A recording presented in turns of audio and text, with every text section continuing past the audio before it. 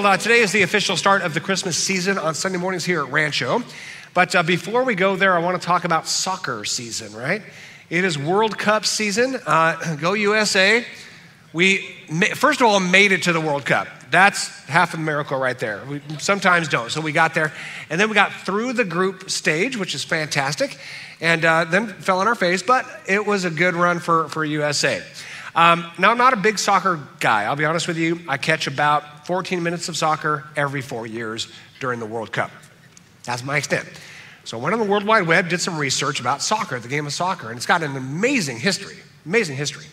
What I didn't know is just how incredibly dangerous it is. So I put together some clips, about a minute and a half worth of clips. Some of this, might be a little uncomfortable, the injuries here, but let's check out some of the soccer clips and how dangerous this sport actually is. Might want to look on the side screens there. Yeah, just absolutely. They brushed by his ankle and look at that. Look at the torment there. Watch this guy here. Yeah, that's called the soccer ghost. The ghost kicked him right and just absolute, violence there. Yep. A little tap on the belly. And watch this. I don't know how he survived that. I do not know how. Soccer is so dangerous. The injury there, look at that. And yes, he hit nothing. They always grab their neck too, watch that. They grab their neck. That guy ended up 3 days in the hospital for sure. This is, that's Ronaldo. Yeah, the world's greatest soccer player, even he. Look at that injury, incredibly dangerous. This guy probably was buried out back. Again, grabs his neck. Yep, horrible injuries. Watch this is my favorite. This is my absolute favorite. Watch this in slow motion. Taps him like, hey dude, good job. Now, this is my favorite. This is from the actual, from the Women's World Cup. That's a Brazilian player playing in the US. She goes down. Medics, like ambulance, there wasn't anybody around her for 20 yards. On the stretcher, and then she decides, you know what, I think I'm okay. Runs right back and then right back on the pitch, and there she goes. So that's soccer, ladies and gentlemen. That's the sport. It is fantastic. Now, did you guys get into the World Cup at least a little bit? Come on. Red-blooded American, you got to get into it at least a little bit. Even if you're not a soccer person, you're into it. Did see the Iran game. We were having a little ministry staff mini retreat at my house on that day. I think it was Tuesday, and we put on the game, so we really didn't do much of anything but watch the game. But it's kind of cool how the U.S. and Iran treated each other despite the geopolitical tensions, right? They were kind of helping each other out. Kind of a warm spot in your heart emerges. There's just something about sport, right? Whether you're playing for your country or you're seeing just a little bit of humanitarianism in the craziness of this world, it generates a feeling in us. Sport generates a feeling. It's a feeling I'm going to call conveniently wonder. Wonder. It's a feeling of wonder. Now, I looked up the definition of wonder, and I wasn't satisfied with any of them, so I kind of cobbled a definition of wonder together, and let's give this a go here. Wonder is what we feel when experiencing something new, rare, unexpected, or larger than life that evokes a sense of happiness. The feeling of wonder is kind of hard to define, but this is the best I could kind of do, putting a bunch of different definitions together. When we experience something new, rare, unexpected, or larger than life, and then from that experience, this feeling of happiness, right? Pleasure kind of rises. That's the feeling of wonder. So I want you right now to identify when you last felt the feeling of wonder. When did you last feel that sense of wonder? Can you think of it? Some of you are like, oh yeah, it's the Christmas season. The lights in Old Town, or walking through the neighborhood and saw some wonderful decoration and it kind of warmed my heart, or I saw some kindness or a charitable act, right? Some of you, maybe who have lived a little bit of life, might be a little worn out by life. You might be busy, you might be distracted, and you can't identify the last time you felt the feeling of wonder. We need to grab that feeling. We need to grab that sense of wonder and actually seek that feeling out. Because I think wonder is something that can not only sort of surprise us in a moment, but the feeling of wonder is something we can actually seek to experience as a regular part of life. I had an unexpected feeling of wonder last night. We were at the women's dessert. Place was beautiful, just packed with ladies who are dressed to here, and dapper men serving their every need. It was fantastic. And just that Christmas spirit, Christmas music. And then this grandmother, who I know very, very well, came by with this newborn baby. Now, we had been praying for this baby for quite a long time. This baby had a difficult pregnancy and what could have been a difficult birth. And so the leadership here was praying for this baby, and I had never seen the baby until last night. And so knowing the whole story of this baby and then watching grandma's face as she's looking into the eyes of this newborn baby. I mean, it was like the whole Christmas scene and this baby and like, this is awesome. That feeling of wonder sort of generated spontaneously, but it is something that we can actually seek after as well. It doesn't have to be rare. And for those of us who might be on the little bit of a cynical side, and you know who you are and I know who I am, we might be a little cynical, we might be a little jaded. We can still have that childlike wonder that comes not only from Christmas, but can come through all of life. And that's what we're going to talk about this month, the wonder of Christmas. And as we talk about wonder, I want us to understand something very important. Wonder is a uniquely human experience. It's a uniquely human experience that drives humankind forward, actually. There's been a lot of study on the feeling of wonder, the emotion of wonder, the experience of wonder, and it drives humanity forward because the feeling of wonder says, you know what? There might be something greater than what we're experiencing now. Let me seek after that. Let me experience bits of it. Let me experience that joy of seeing something and experiencing something bigger than I am, better than what we have around us. It drives humankind forward. And we even see in the first page of the Bible where God gave us that experience of wonder. It's Genesis 1:27.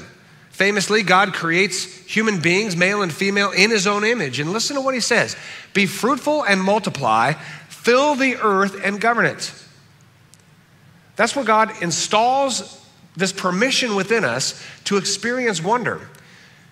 So if you know about your human anthropology, you might know that humankind emerged around the Horn of Africa, a little bit south-ish, right?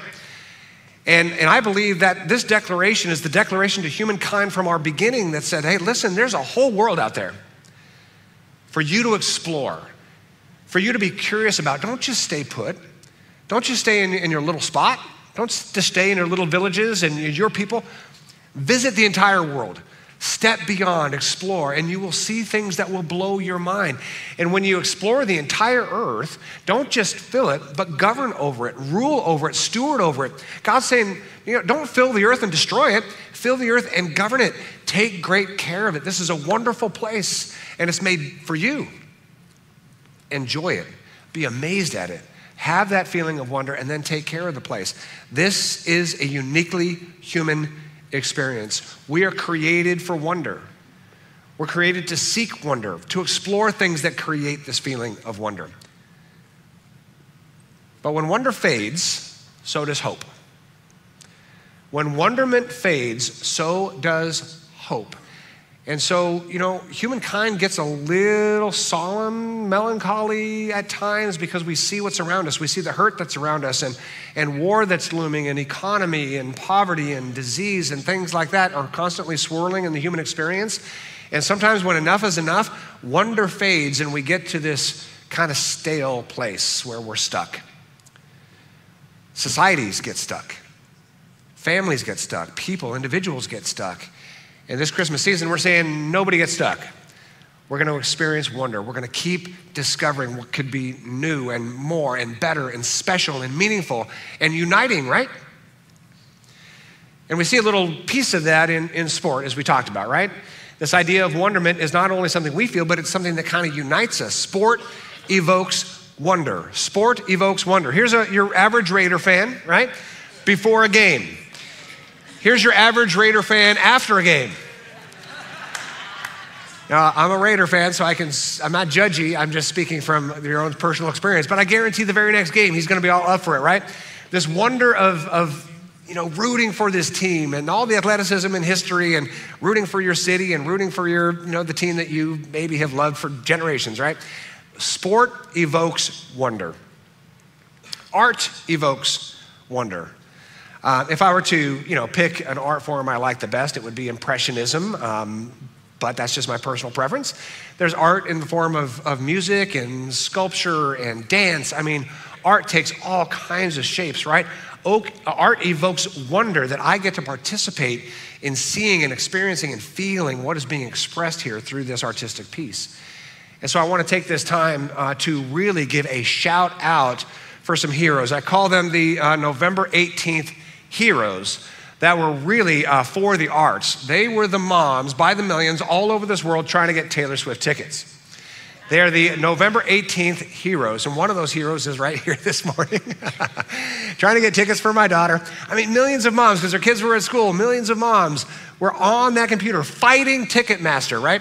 And getting the prize of having their children involved in a work of art, right? Whether you like Taylor Swift or not, that lady knows how to produce music, and she knows how to create unity. She knows how to evoke this feeling of wonderment.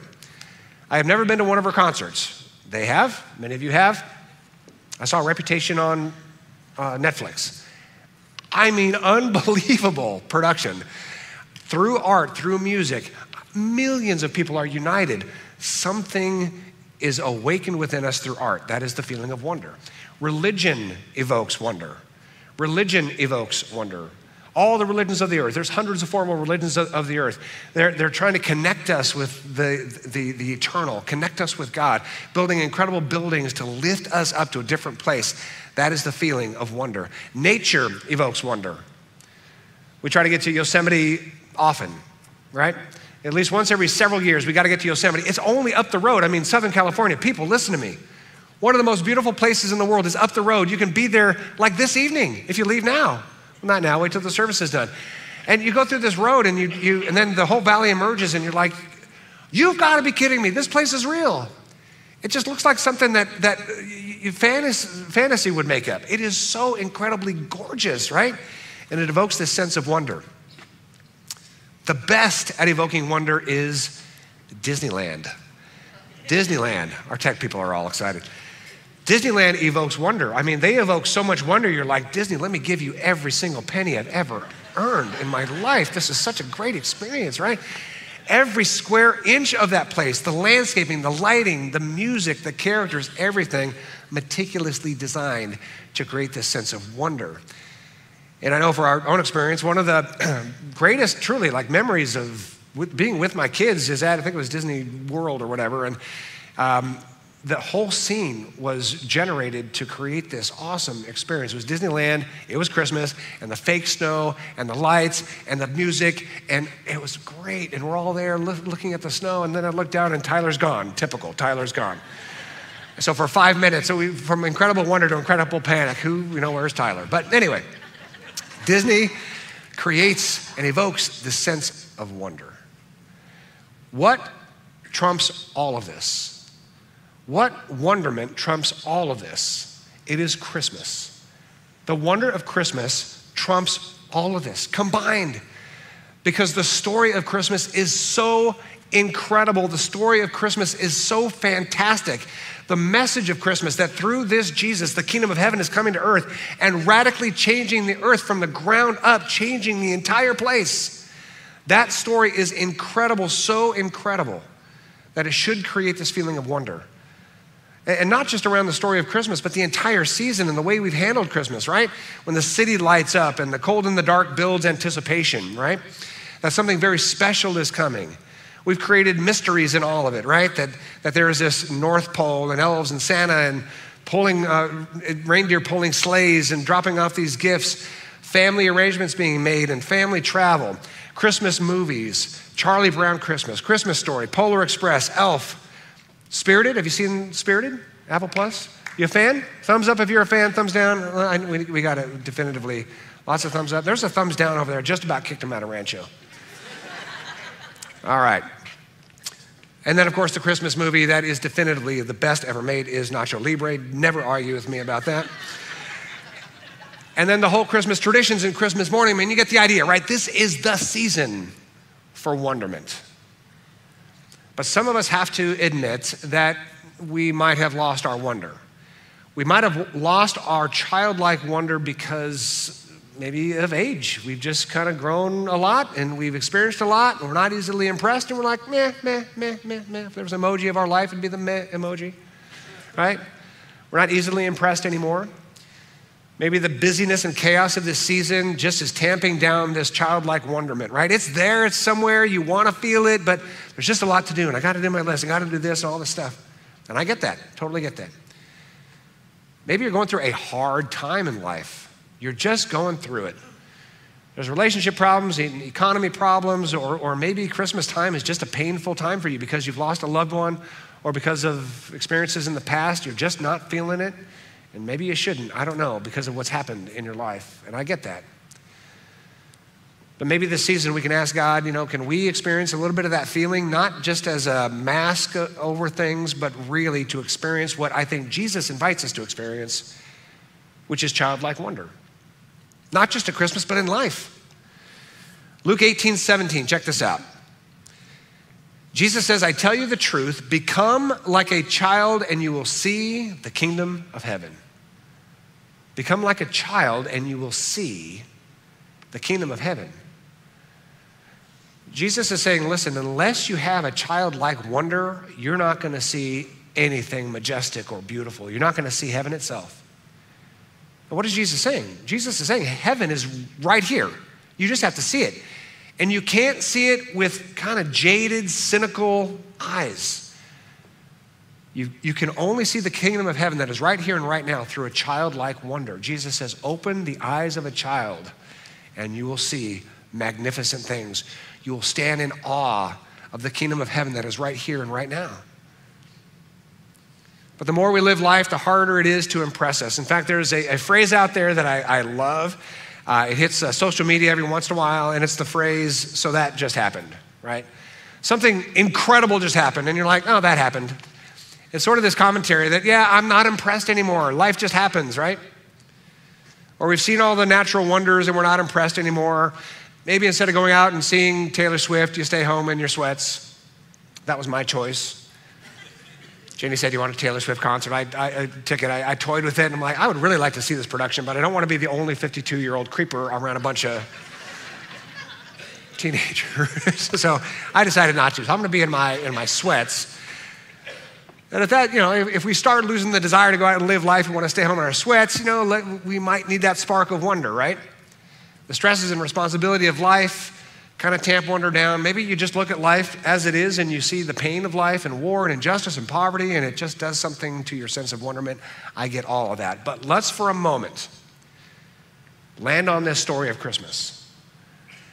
Let's just, as Jesus says, look at it.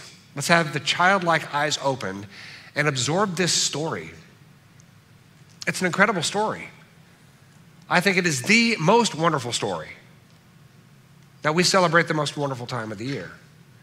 Here's the story. 2,000 years ago, the region of Palestine in modern day Israel, deep poverty, deep oppression. The Roman government had occupied, abused, mistreated, and oppressed the people of Israel. For 600 years, brutal invaders had tamped down this nation that considered themselves to be the people of God. The Jewish people have always considered themselves to be the people of God. And that their God Jehovah would always bless them and cause them to prosper. And that hadn't happened for 600 years. They hadn't been free for 600 years. They'd been under brutal authoritarian regimes for 600 years. They had lost their hope. They had lost their wonder. Taxed into perpetual poverty, treated as property of the Roman Empire, few freedoms that they could enjoy, little hope of a better life. Violence and corruption was normal. Even their religious institutions, the temple, right? The priesthood, all of it had sold their soul to the Roman government for their own wealth. The entire governmental system, religious system during the time of Jesus, absolutely corrupt. This is life as the Jews experienced it, found in Isaiah 24, 5-6. The earth is defiled by its people. They have disobeyed God's law, violated the statutes and broken the everlasting covenant. Therefore, a curse consumes the earth. That described the nation of Israel for 600 years. They considered themselves cursed. There was the curse of poverty, People could not provide the basic needs of their family. They couldn't live with basic dignity. There's the curse of violence, a world under constant threat, perpetually worried if they were going to be assaulted. The curse of injustice, the weakest among them alone and victims of abuse. They were minorities in an oppressive regime. There was a curse of loneliness where people felt entirely alone. They felt abandoned by God. They felt abandoned by any kind of governmental support. They felt as though they had this curse upon them that Isaiah 24 spoke about. That was 2,000 years ago.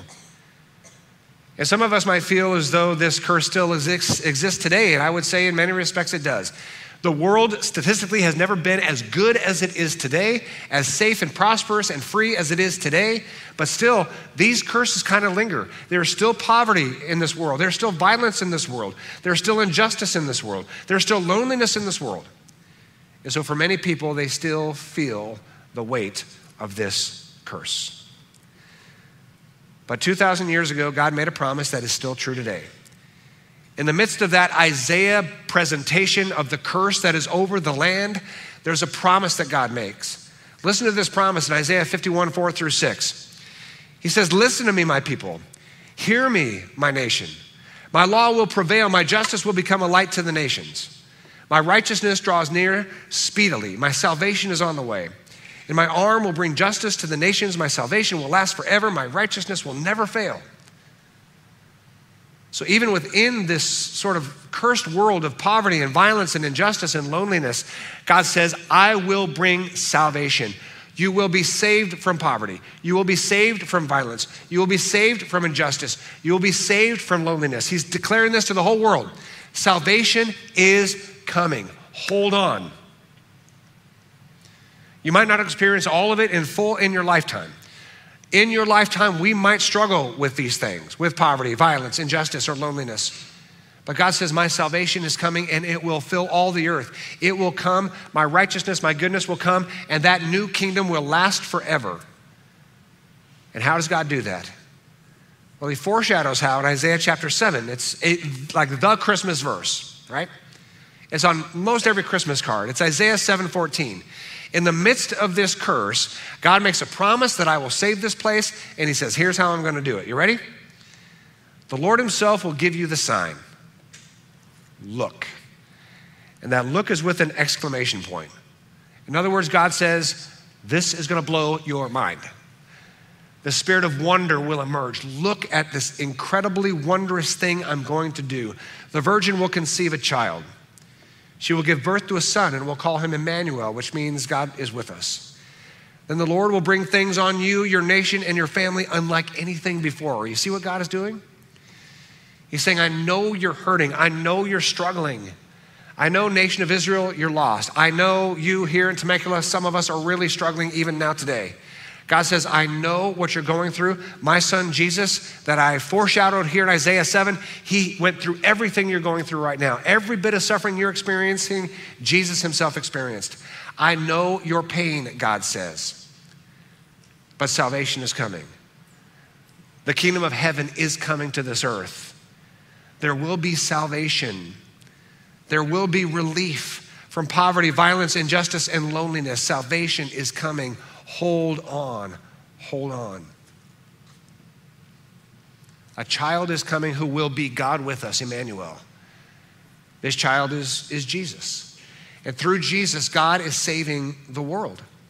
Let me put it to you this way. There is no more wondrous story in all the earth than this child. Born poor, oppressed, disrespected, and desperate. This child is Emmanuel, God with us, and he brings salvation to everyone, everywhere. That is the most wondrous story ever told. It began at the birth of Jesus. His name was actually Yeshua, so when he was walking around town, they called him Yeshua. That was his Hebrew name. The Hebrew name spelled in English is Joshua, so for those of you who are Joshuas, you have the name of Jesus. That's, congratulations, you're better than us. That's Joshua. The Greek translation of Yeshua is actually Jesus. So that's how we get the name Jesus. So we call him by his Greek translated name.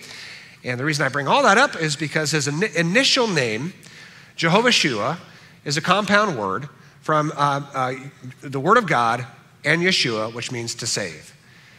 So Yeshua is a compound name that means God saves. That is who Jesus is. He's the Savior of the world. He's Yeshua. He's Jesus. And you know the story. Born in a very common and unassuming way, born in poverty, raised in a village so small it wasn't even on the map. In fact, for many, many years, hundreds and hundreds of years, scholars would read the Bible story about Nazareth and think, oh, the Bible's just a made-up fairy tale because what's Nazareth? It's not on any maps. And then they discovered the ruins of Nazareth on like a hill, no joke, about as big as this auditorium. That's Nazareth. Squatters Village wasn't even sophisticated enough to be a town. Probably just a group of people truly like camping and making huts on a mound. That's how poor Jesus was. His city wasn't even on the map. A tradesman carpenter, an uneducated man with a simple message. And here's the message of Jesus. That the world will be saved through love. That's the message of Jesus in a sentence. The world will be saved through love. And then Jesus just made fine points throughout his entire life. This world will not be saved by war. It will not be saved by violence. It will not be saved by politics. And it will most certainly not be saved by these religious corrupt people over here. He was very clear about that. He says, but the world will be saved through love. And then he spent his entire life showing the world how to love. And so he loved those who were poor. He loved those who were outcasts. He loved those who were marginalized. He loved the minorities. He loved people who were considered to be cursed by God. He loved those people who were labeled sinners. And he says, bring them all to me. I will serve them, I will feed them, I will heal them, I will love them, I will welcome them, I will show them the love of God every step of the way. And by the way, this whole thing is gonna cost me my life. Because the more people gathered around Jesus, the more the religious powers and the religious powers were threatened by Jesus. And then Jesus publicly tore down the religious leaders and tore down the political leaders, and so they had beef. And they had swords and they had a cross and they crucified Jesus. This message that love will save the world cost Jesus his life. But that's not where the wonderment comes from. The wonderment comes after the crucifixion on Friday came Sunday. And you know the story. We're heading into Easter, a little preview of Easter. The Sunday following the crucifixion, his body was gone, nowhere to be found. His core disciples panicked and tried to figure out what happened. Why would anybody steal the body of Jesus? They go back to their base camp, this house, and there's Jesus, the resurrected Jesus, the crucified Jesus. He spends more than a month with them, reteaching them all that he taught them during the 3.5 years he was with them. How to love people, how to welcome people, how to treat people, how to forgive people, how to serve people. And then he gave them his spirit, and he says, you're gonna start this thing that we're gonna call the church, the gathering of people who follow me. And that message spread out. Thousands of people initially accepted Jesus in Jerusalem. Then the authorities pounced on those people, persecuted them, and spread them all over Asia Minor. So little churches popped up all over the Southern Roman Empire. And over a few hundred years, hundreds of thousands of Christians started to emerge in this new religious community called Christianity. Little Christs were following Jesus together in illegal home churches. And then the government of Rome made the Roman Catholic Church, and then Christianity spread all over Europe, and then now all over the world. And can I tell you that right now at this very moment, the 8 billionth person was born last month. So yay, there's 8 billion people on the earth. Of the 8 billion people on the earth, 2,570,000,000 of them are Christians. A third of this world follows Jesus, a third.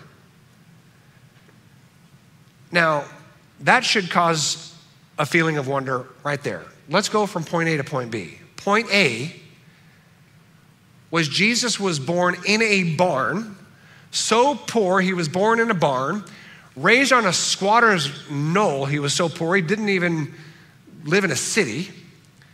He was rejected by his own hometown for his message. He became a wandering, traveling preacher living off of the donations of others. He cobbled together a few disciples and started just hanging out with the most despised, poor, rejected people on earth and was crucified. That's point A. Point B that we're living in right now is 1/3 of the earth follows him. Is that amazing? I mean, that is the most amazing story I can possibly imagine. And it does get better. You ready? I didn't know this. I did a lot of research on this. Christianity in America is struggling for all the right and good reasons. Christianity in America is struggling, but globally, Christianity is exploding right now, exploding. As population levels out at 9 billion people in about 50 years, Christianity will continue to rise. Right around 2070, Christianity will be the majority religion on earth. There is still momentum around the cause of Christ. This little poor peasant baby born in a barn. Wild. But here's the biggest deal to me. It's not the numbers and the percentages of people who claim the Christian religion. I'm not impressed with that. What I am impressed with is that what's happening right now is even the Christian religion itself is starting to reevaluate themselves and to think to themselves, I think we got a lot of this wrong. And let's get back to what I would call the real Jesus. Let's get back to the humble Jesus. Let's get back to the poor Jesus. Let's get back to the gracious Jesus. Let's get back to the welcoming Jesus. Let's get back to the Jesus who was rejected by the religious leaders because he was too much on the street with people who were labeled sinners, rejected by the formal religion. Let's get back to that Jesus. Let's get back to the Jesus who was accused of being a friend of sinners. Let's get back to the Jesus who said, hey, listen, God is for our benefit. We don't live for his. Let's get back to the Jesus who says God is our Father, not our ominous judge. Let's get back to that Jesus. Christianity itself is going through what I hope is a huge reformation. That's what gets me most excited. That Christmas wonder isn't about religious services for the Christian faith. The Christmas season and real Christmas wonder is staring into the eyes of Jesus, the real Jesus, who said this world's going to be saved by love and showed us how to love. So what can we do this Christmas season? A couple quick things. Choose to see a world full of wonder. Choose to see a world full of wonder. And it can start like now. We're going to dismiss in about 3 minutes. Walk outside and just be in awe of this world. Don't look to the construction zone. Look, that's a mess. Look south, east. But truly, just take in winter in Southern California. Take it in. Take in the people around you. I mean, you are amazing people, most of you. You're amazing people, right? As you go around town, don't get all bothered by the traffic. You are the traffic. Deal with that. They're not in your way. You're in their way, right? Just get some humility around that. Forget all the, and just look at all of these beautiful, wonderful people buying presents for the people that they love, and they're going to spend time with their family this season. I mean, just take it in. Just look through a child's eyes, right? Jesus said, have that childlike wonder, you'll see the kingdom of heaven. It's all how we see things. See this world in the big, beautiful wonder that it is. Choose to see a family full of wonder. Choose to see a family full of wonder. Now, do you have a complicated family? Parts of my family are kind of complicated. Even if it's a complicated family, choose to see a family full of wonder. You may disagree, and there might be battles. Family members may have, disconnected with you. Some may have harmed you. You might need some boundaries, all that healthy stuff. But really look at your family and say, this is a big, beautiful disaster, right? For some of us, this is a disaster, right? But it's a wonderful disaster, right? Let's make the best out of this. Let's heal where we can heal, and let's try to empathize where we can empathize and understand, and set boundaries where you need to set boundaries, for sure. Take care of yourself. But choose to see your family as a wonderful family. Choose to see this Christmas season full of wonder. Choose to see this Christmas season full of wonder. If you don't yet have that Christmas spark, go get it. Don't wait for it to come. It might not. Just go get it. Choose to drive somewhere that's full of Christmas stuff, right? Choose to go to, I don't know, maybe church every Sunday, Christmas Eve. Choose to do something Christmassy. Decorate your house in a way you've never decorated it before. Yeah, buddy, that's I don't do a good job at that. I'll have Steve Solomon can come over and put lights. He likes that stuff. All right, we'll do that. But choose to stretch yourself this Christmas. Do something Christmassy that you haven't done before. And then finally, and this is homework for you, choose to see yourself bringing wonder to the world around you. Really think this through. Choose to see yourself bringing wonder to the world around you. The reason why there is 1/3 of the world following Jesus today, and why in a generation half the world will be following Jesus, is not because Jesus was here to do the work. It's because we were here to do the work through Jesus. You see where I'm going with this? The spread of Jesus Christ, the spread of the wonder of Christmas, the spread of the message of Jesus that this world will be saved through love happens through us. We have Jesus as our model, Matthew, Mark, Luke, and John. We have the Spirit of Christ that unites us together as a family of faith, and we choose to spread the wonder of Christmas. That's on us. How are we going to love our neighbor? That's on us.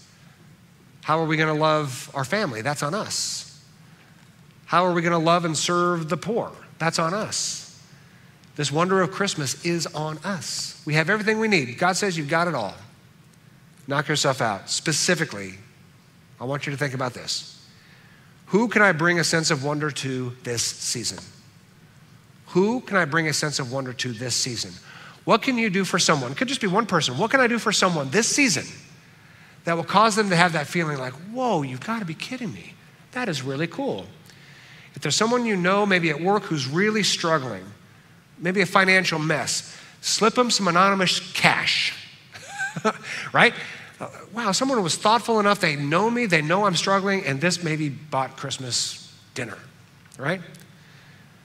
Notice people, notice where they're struggling. If you have a disconnect with somebody, maybe in your family, maybe at work, wherever it is, your neighbor, if you have a relationship disconnect with somebody, you know what you can do that will absolutely floor them is if you came to them and said, hey, listen, I know we haven't been getting along and there's something between us. I just want to apologize for everything I have done to hurt you. They'll just pass out right there. Like, people don't do that.